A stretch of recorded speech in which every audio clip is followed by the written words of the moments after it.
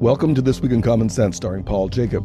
My name is Timothy Virkkala, and I'm here to help Paul do the podcast this weekend, and we cover the big stories that have appeared this week at thisiscommonsense.org. That's where he's been writing since 1999. He wrote 5 pieces, like usual, 5 pieces a week, and they started on Monday with Starlink to Ukraine. On Tuesday, it was Self-Inflicted Death by Vax. On Wednesday, it was A Naive Victory. On Thursday, it was Inflation Evasion, Depression. And on Friday, today, as we record this, U.S. Patent 9,587,003 You're wondering, that's a weird title. It's a weird story. It's a big story. It's being overshadowed. Okay, so now, Paul, did you have an opening statement you wanted to make today? I didn't really, but I kind of do. I mean, I didn't before just a second ago when I was thinking about it, but now I kind of do, or at least I have a question first for you, which is I have kind of had this sense that when I hear Biden and I hear different people in the U.S. administration talk about Ukraine, it's not as if we said, hey, we're going to be there with troops. It makes kind of some sense that you don't exactly want U.S. and Russian troops going toe-to-toe. You don't want Chinese and U.S. troops going toe-to-toe as much as you can possibly avoid either of those situations.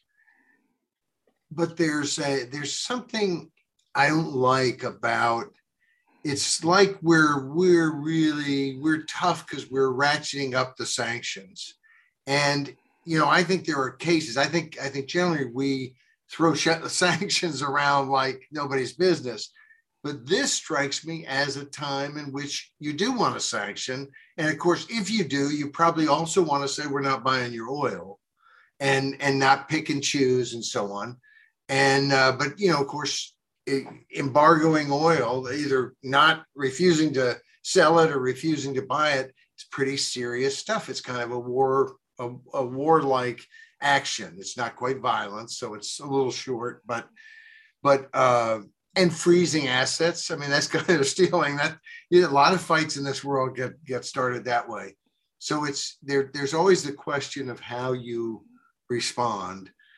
I think that I've thought for quite some number of years, 2, 3, 4, that we are either in the initial stages of World War III and we just don't know it yet, or we're headed that way.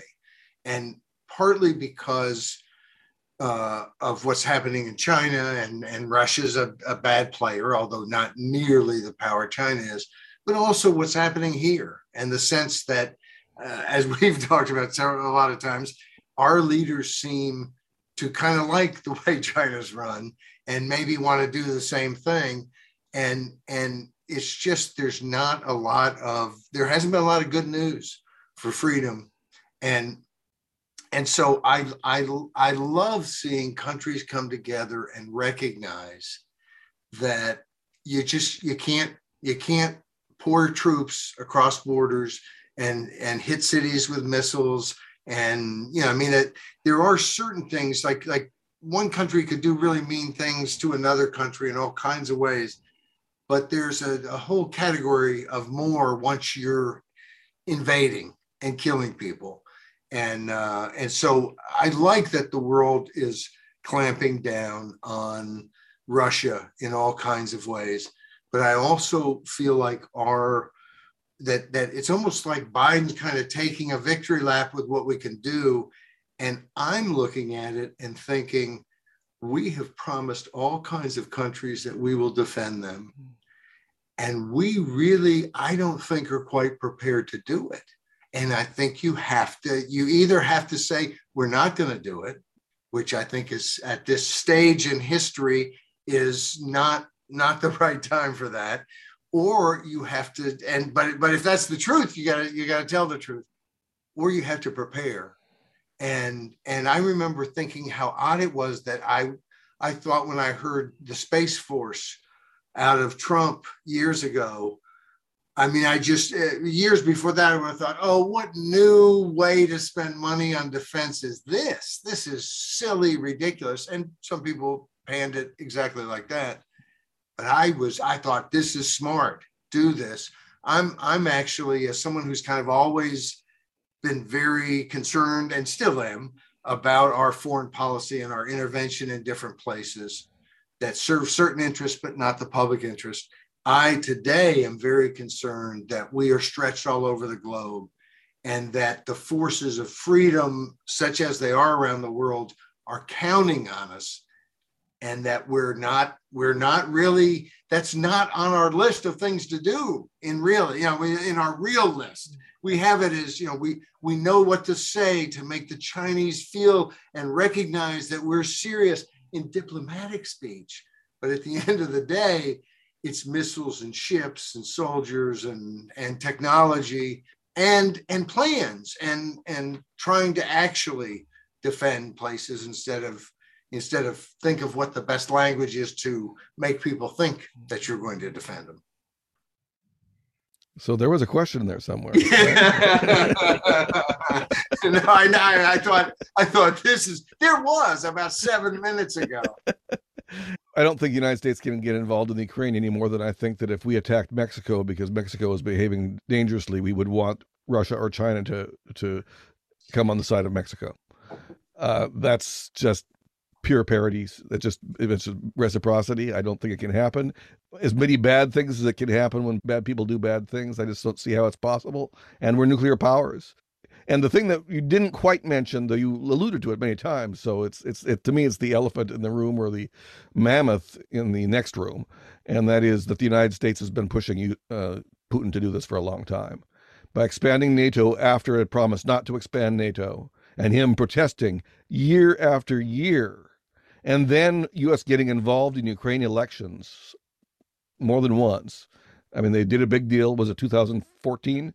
And then, or 2015, somewhere around then. And then the United States has been involved. Biden has been involved. Nancy Pelosi's son is involved. Chuck Schumer's son, Mitt Romney's son is all involved in oil in Ukraine or some energy company in Ukraine. They're all big wigs. I mean, to me, this whole thing is such a stink of a mess.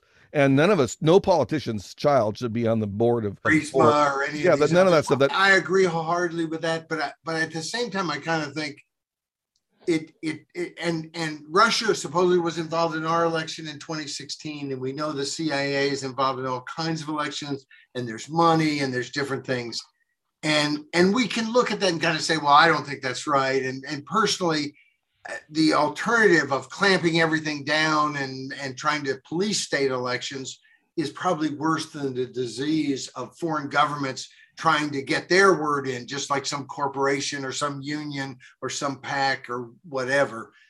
Let them all speak. But troops going across a border is fundamentally different. And in a sense, we wouldn't like it if the Warsaw Pact all of a sudden had countries close to us, but of course they have had Cuba right there. And of course we had the Bay of Pigs, and we've done different things, and we've embargoed forever, but we haven't landed troops on Cuba, and we shouldn't land. Well, we did land troops on Cuba. When? Bay of Pigs. Bay of Pigs. Yeah, that I'm saying since the Bay of Pigs. Yeah.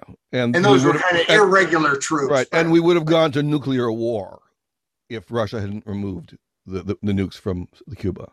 Well, we don't know what would have necessarily happened next. But of course, that was also a deal to remove nukes in Turkey, exactly, and remove them in Cuba. So it was a reciprocal deal.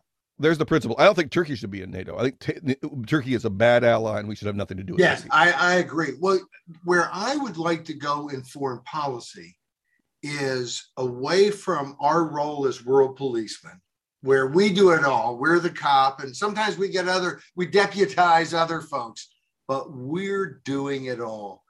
We're not up to it. No country is up to that. The superpower crap is a word. It's not a reality, and we just shouldn't do that. But in pulling back from that, I think we have to be careful not to undercut countries that have depended on us. And I think we have to look at, like, Southeast Asia. You have all of a sudden Japan stepping up. You have South Korea has started to get engaged in stuff that they never did years ago. Australia in a real trade war with China. and China trying to take over the entire South China Sea. It's called the South China Sea, but it's not really all China's. And so there's that sort of thing.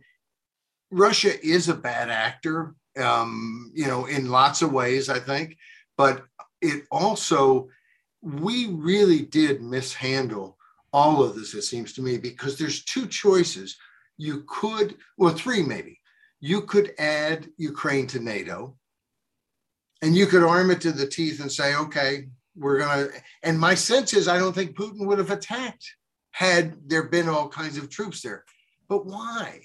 Why not instead let it in the EU, do whatever, that's not my decision, that's the EU's, but in other words, integrate it as much as possible, but we're not trying to attack Russia, so we don't need any missiles in Ukraine, and hopefully we don't need any more missiles than we have it. And if we do, I'm all for keeping that deterrence. I've sold out. I'm ready to pragmatically do whatever is, I think, most likely to keep the peace. Pompeo this week in Taiwan, visiting Taiwan as a private citizen, came out and said we should recognize Taiwan as an independent country. And I agree with that wholeheartedly.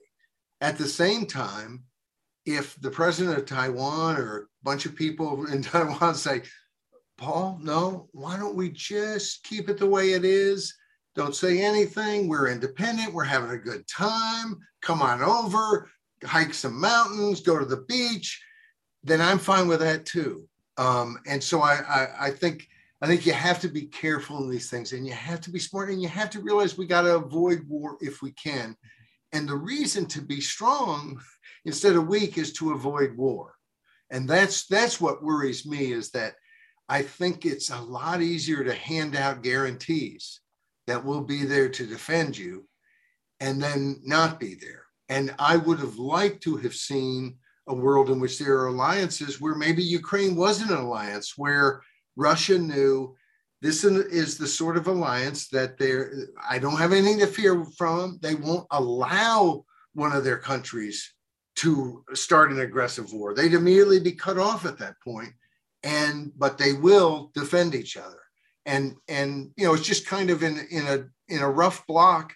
I think it's probably smart for some of the houses to get together and say, why don't we have each other's back? And if it's the good guys doing that, all the better. I have a hard time knowing what the good guys are, because after COVID, I consider our good guys to be completely corrupt and dangerous and heading toward totalitarianism. And I can include Biden, Kamala Harris, and the whole Democratic gang, and Justin Trudeau especially. And Zelensky is an admirer of Justin Trudeau. He said that he got into politics partly inspired by Justin Trudeau. This man, I wouldn't trust either of those. Scary. I don't like it. I don't like it at all. But there's even worse, is this whole Ukraine thing. And by pushing Russia, pushing against Putin, we poke at him and we push him towards China. And there was a lot of reason to believe that Japan and India have been making agreements, because they know that, especially after Afghanistan, there's an entente forming against China in the East, India and Japan being two obvious examples, that they want to ally separate from the United States, and with other countries, maybe even to Taiwan, but probably Australia too. But Russia was a possible silent partner here, and they were somehow involved in setting up some sort of entente. And that's completely scuttled now. I haven't read anything about that. This is in the real backwaters of diplomacy. It's obvious that these countries are looking for real, actual defense against a real threat in China. And if they don't think the U.S. is going to do it, they're going to look for other ways. Right. And some of that may be nuclear. And the truth is, if we're talking about Japan, India, not so much. Of course, they have nukes. Taiwan, I don't think you have anything to fear from Japan that has nuclear weapons, or China, or not China, Taiwan that has nuclear weapons. The two countries in that area of the world that I think you have most to fear, all the countries you have most to fear from, Pakistan, India, and China. And you have the most to fear from China, and the next from Pakistan, and the next from India. But all three of those are governments that are not terribly stable or nice or human rights friendly or human life friendly, and they all have nukes. And so, if Australia and Taiwan and Japan had nukes, I think you'd have a better neighborhood instead of a worse neighborhood. Now, that's, who knows what will happen with that. But the truth is they're all looking for real defense. This is not just John F. Kennedy ran for president before I was born even, talking about a missile gap that didn't really exist. We've played all kinds of games with defense. We've used our military to do all kinds of stupid things and wrong things. But I think we're entering a period in which authoritarianism is heightened. And we see it even in our own country trying to grow. And so this isn't our government needs to have extra power, but it is, I think, that our country has to be strong. We're headed, I think, to some difficult days ahead. And we want to be capable of defending ourselves and being a good partner in that sort of thing, or it'll be worse. One more complexity that I think we should add, though, this is the thing that no one's talking about. It seems like money.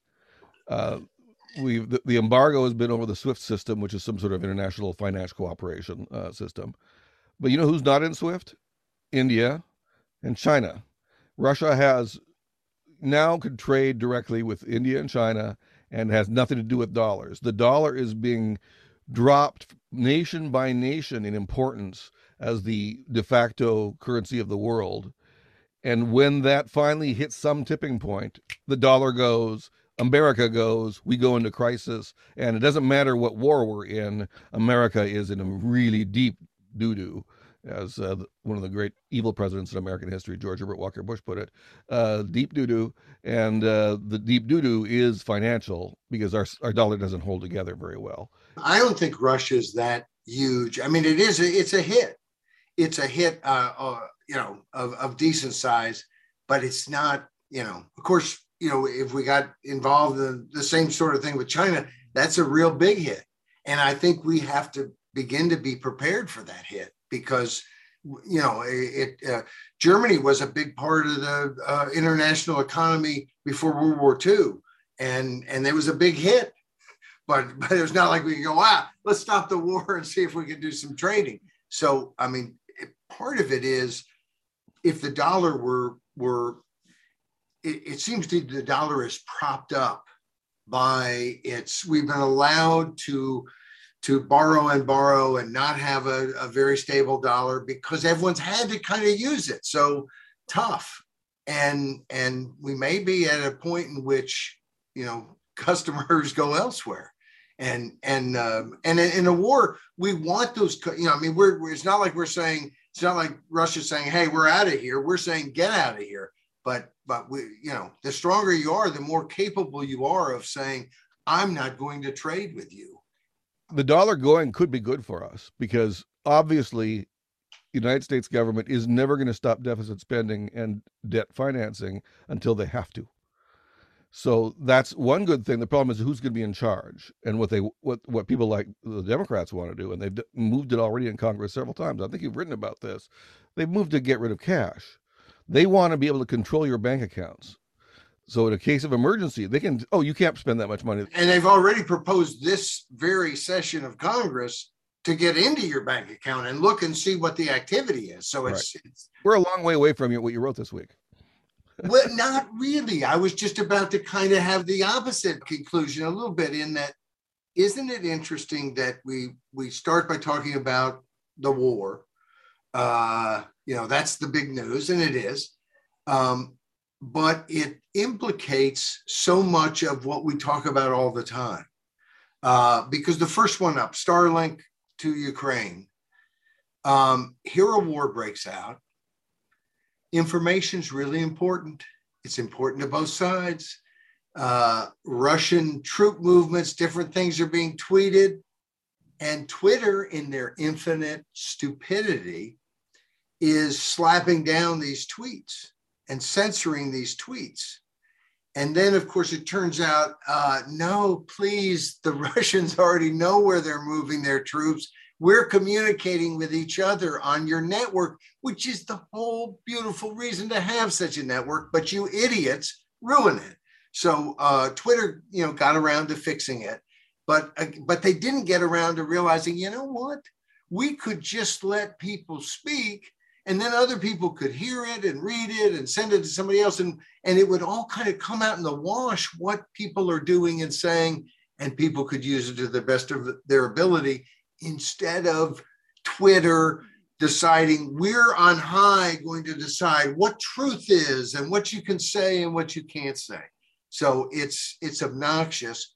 And then, of course, just because ingenuity is such a wonderful thing, I believe it was a Ukrainian general, or maybe it was one of their ministers, who tweeted something out to Elon Musk and said, hey, could you save us by getting us the ability, to hook up to the Starlink internet through satellite? And he did it, and he did it pretty darn quick. So that was kind of we started off Monday, which we almost never do, with the feel-good story of the week, I think. Well, it's nice occasionally to have things start out nicely. I don't know. On Monday, you're thinking it's going to go downhill from here. You almost want to start out Monday bad, so you have something to look forward to. Maybe not. Tuesday, we talked about self-inflicted death by vax. And this, I guess, doesn't have anything to do with the war, except that it has to do with the centralized, just the insanity of modern life, where all intelligence is centralized and things are decided, that the outcome then is completely absurd. And this is a case of somebody in France who died after being vaccinated. Not that anyone has ever died after being vaccinated. I can't believe I even suggested such a thing. But this guy, against all medical advice, went and died. Not him, but somebody. I can't remember who it was, but a relative died. And we didn't. It's an unnamed person in the news. I don't believe that they've named the person. We didn't name him, certainly on the piece. But they so basically his insurance company doesn't pay out. He's got a death benefit coming. It doesn't pay out. And it doesn't pay out because they rule it a self-inflicted suicide, although they said self-inflicted death. He was not forced to get the vaccine. So even though there's all kinds of, here's how you rats will move through the maze, and here's all the PR and all the, the peer pressure and group hysteria, mass hysteria, this guy gets vaccinated, dies, insurance company doesn't pay, because it's essentially suicide by vaccination. So, with all we're going to make sure that this vaccine, everything, we're taking care of everybody. It's free. We're doing all these different things. But on the back end, if you die from it, tough. That's considered a suicide. And read the piece. There's links to more information. We have different opinions, similar opinions in many respects about the pandemic and COVID-19 and all kinds of things. But what constantly amazes me is it really doesn't matter where you are on the science, the medicine, whatever. You realize that the government medical industrial complex is speaking in 62 different voices, all of which are saying we are the correct voice and we have all powerful knowledge. And then they have this whole apparatus of media around them trying to tell us the same thing. And then you have YouTube and Facebook and other social media saying nobody can say anything against it. This isn't Leave It to Beaver's America. I mean, this is a place where and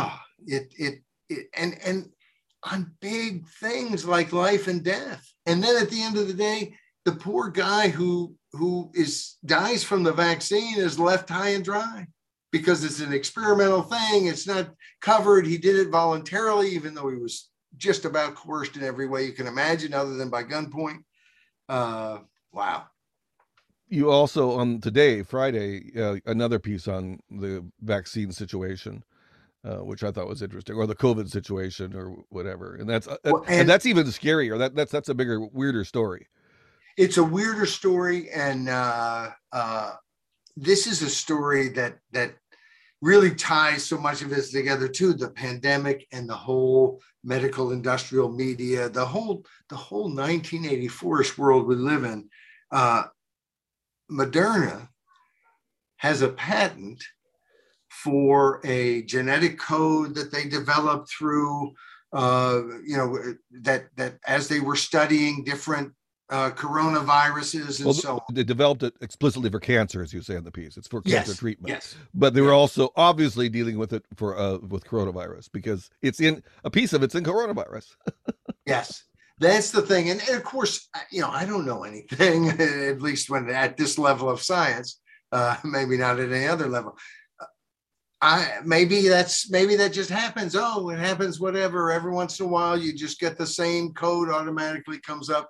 No, they say that it's, kind of, what was it, 330 million to 1 or something that. It was a 1 in 3 trillion chance is what the study. Well, that's even more. That's even less of a chance. 1 in 3 trillion that this would happen. And so, the implication is just so clear. And yet, you start to question, this is the Daily Mail, and it's not, it's not the most respected journal in the whole world, but it's a real newspaper, and they can be sued if they say stuff that's not true. And they, nobody's come out and said, this isn't true. Oh, this is completely false. What's the implication? The implication, I don't know what other conclusion you can draw other than if in there is the same code that was in a lab somewhere that Moderna was playing around with, and it's 3 trillion to 1 that would naturally occur, then it kind of suggests coronavirus came from a lab. And of course, it comes out at the same time that all of a sudden there's these 3 studies that say it's pretty obvious, pretty clear that this is a animal transfer. It could have been this animal. It could have been that animal. We found all kinds of traces at the wet market. Where have these traces been? Have they been did they just fly in secretly while nobody was paying attention in Wuhan and get new samples or something? These samples nobody's mentioned where these samples came from. I have to think they came from the Chinese government, or from the Chinese doctors who are under the thumb that you might be dead if you do anything stupid. And none of that is ever talked about. There's not even an inkling that that we should even question where this material all of a sudden came from. I mean, this is 2 years plus ago this started. Nobody could get in there. When they did get in there, it was a dog and pony show of here, listen to 20-minute speech by some bureaucrat, and then on to the next place. No investigation. And then all of a sudden, they're looking at samples that were taken from the wet market, and as you pointed out, they have this like map of all the things that took place all around the wet market, which of course right next to the wet market is the Wuhan virology lab, and it's like it's a virology lab. It's laughable if it wasn't that you're realizing I live in a world that has gone insane, where people don't pay attention or hide basic facts about something. We're being told all these studies that are just appear to me, reading between the lines, to be phony baloney with no real new information whatsoever, nothing that can be trusted. And it's poo-pooing a lab leak when, if this is true, what was printed in the Daily Mail, it is the most smoking gun evidence that has come out by a factor of 100-fold over anything else. I mean, there has been a lot of circumstantial thing, like there were people who were sick at the Wuhan lab. There was this and that. Those are circumstantial evidence. This is like, oh my goodness, here's the fingerprint of the perpetrator. This Almost literally so, because it's sort of like a genetic fingerprint is another metaphor we often use for talking about pieces of code. So yes. There you are. Yeah, it's an amazing story. I've heard other weird stories, by the way, that I've, from a long time ago. Right away, an Indian scientist, I believe it was saying that he found pieces of HIV code in the SARS-CoV-2 virus.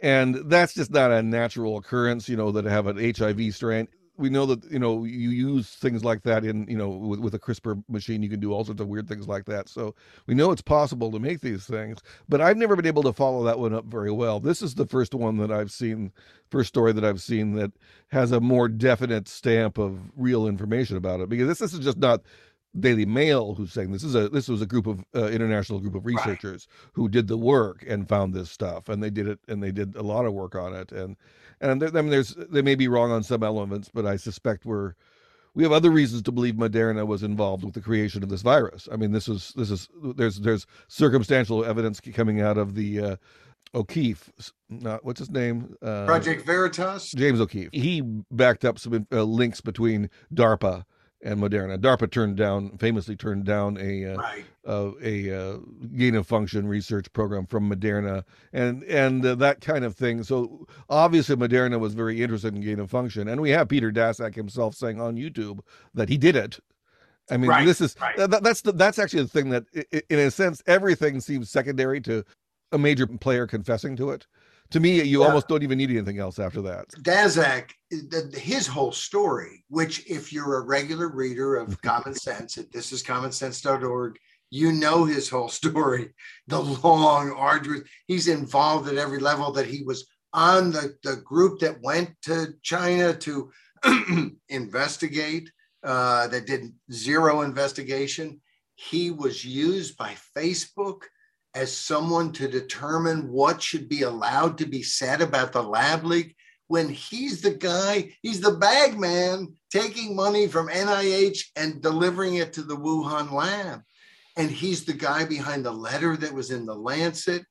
I mean, this is the sort of thing that if you found this out in a political campaign or some political context, especially if it help the Democrats and hurt the Republicans, well, the media would be all over it. It's just the juiciest thing you could ever imagine. And the truth is, in a sense, it's like, what's the one movie, Catch Me If You Can, great song by the Dave Clark Five too, but I think it's Catch Me as If You Can, where the guy is the pilot sometimes and he pretends to be a doctor. And I mean, this is Peter Daszak.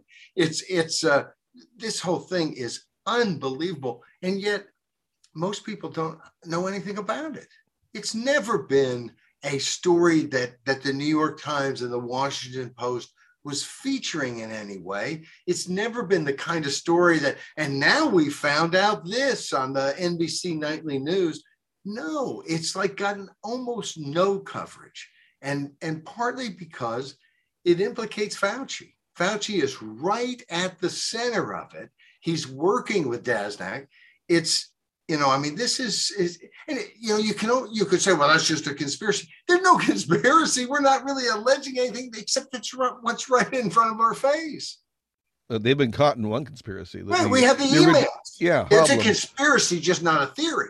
It went from theory to fact pretty fast. But it's a fact that has been denied. There's a writer in the early 20th century called Charles Fort, who wrote a book called The Book of the Damned. And he investigated bizarre phenomena. And I think his term damned meant is, by the damned, I mean what science has forgotten or science won't deal with, or what people just won't accept these facts. These are facts. Here's a bunch of facts I found. They don't fit your theories. They're very weird, and science won't deal with them because they're anomalous. And then they're damned. They're not really treated as even anomalies. They're treated as not worth considering. And that's an interesting problem. And that's what the mainstream media and government does to this kind of thing. And there's an obvious reason. Wuhan lab Chinese communists and our medical industrial complex are working hand in hand and created what you refer to as maybe the biggest medical malpractice case in world history. Whether it had anything to do with COVID or not, we also now know, it's been reported across the board, although not a lot made of it, but it's been reported that there was a military,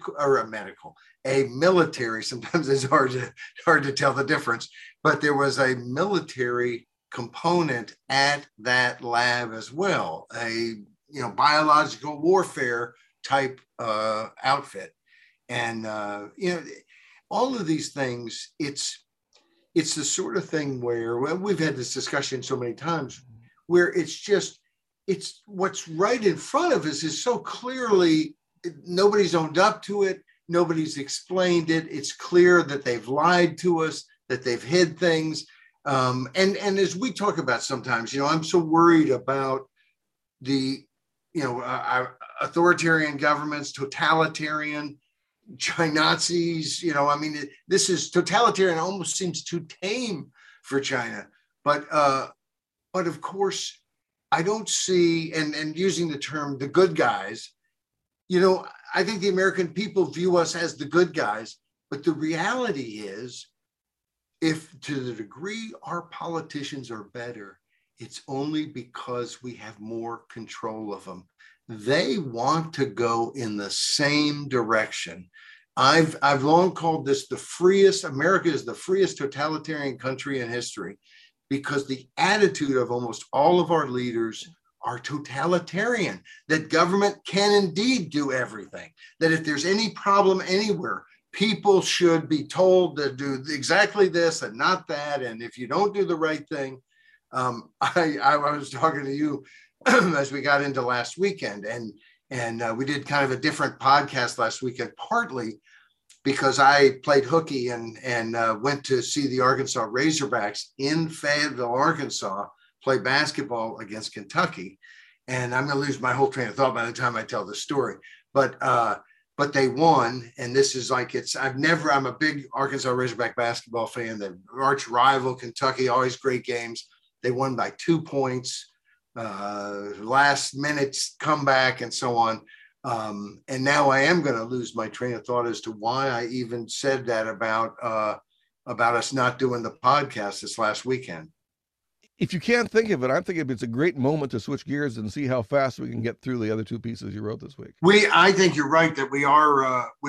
I can't, but it was something good. I know that. I know it was something good, and I shouldn't ever. I should tell it first and then do the side story, because I lose it on the side story.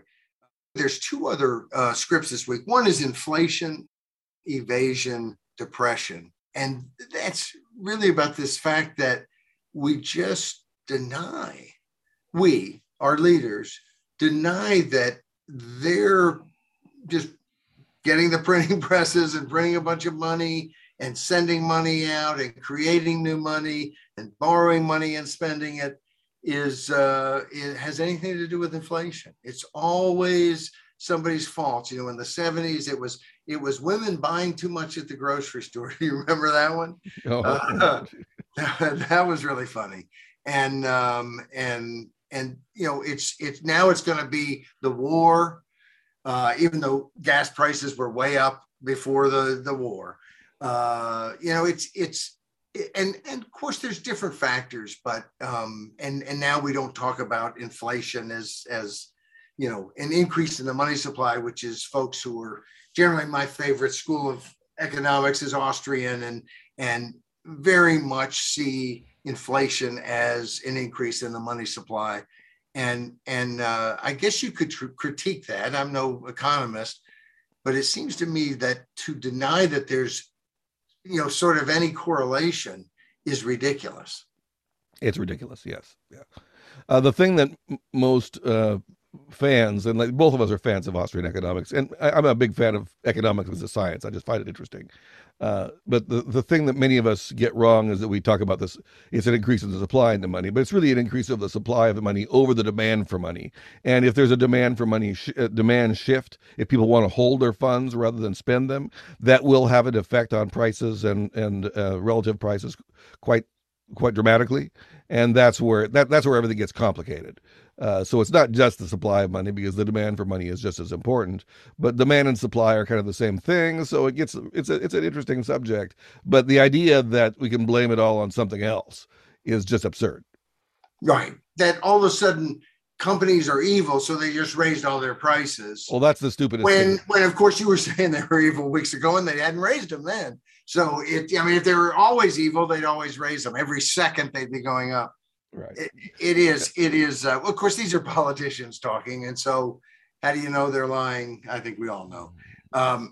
So the other one is another sort of feel-good story, maybe naive, but a naive victory. And this is really, we led off by talking about the fact that people were scared. China suggested don't say anything when you come to Beijing for the Olympics, and Nancy Pelosi came out and urged people don't say anything political, don't have any freedom while you're over there because it's not safe.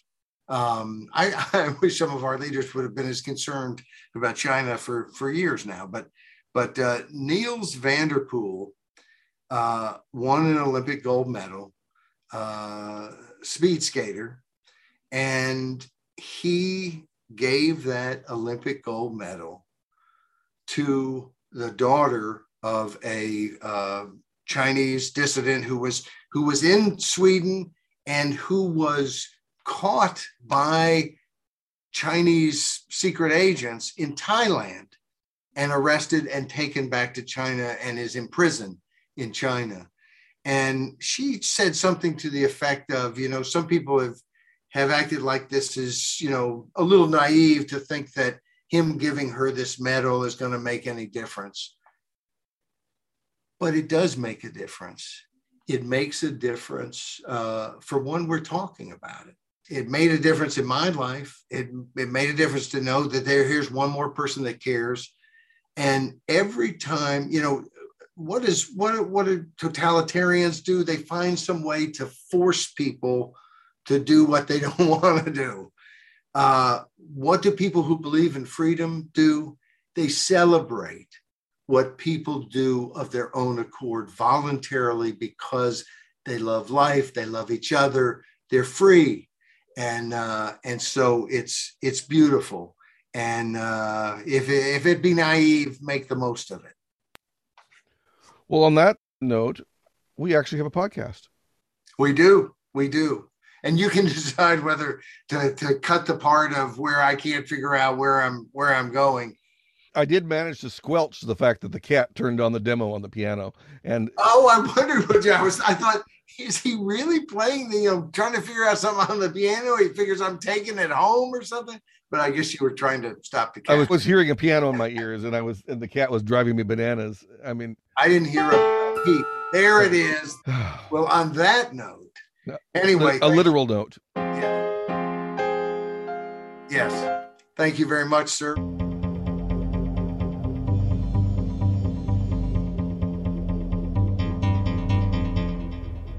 I often have trouble titling these podcast episodes.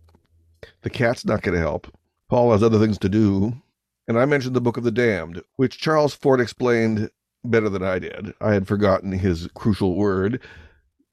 It's, by the damned, I mean what science has excluded.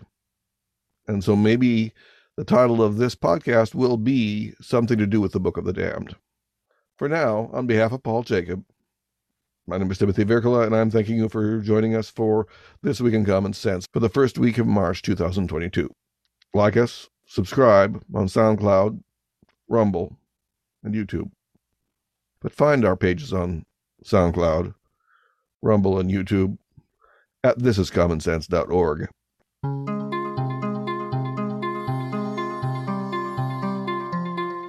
Have a good weekend.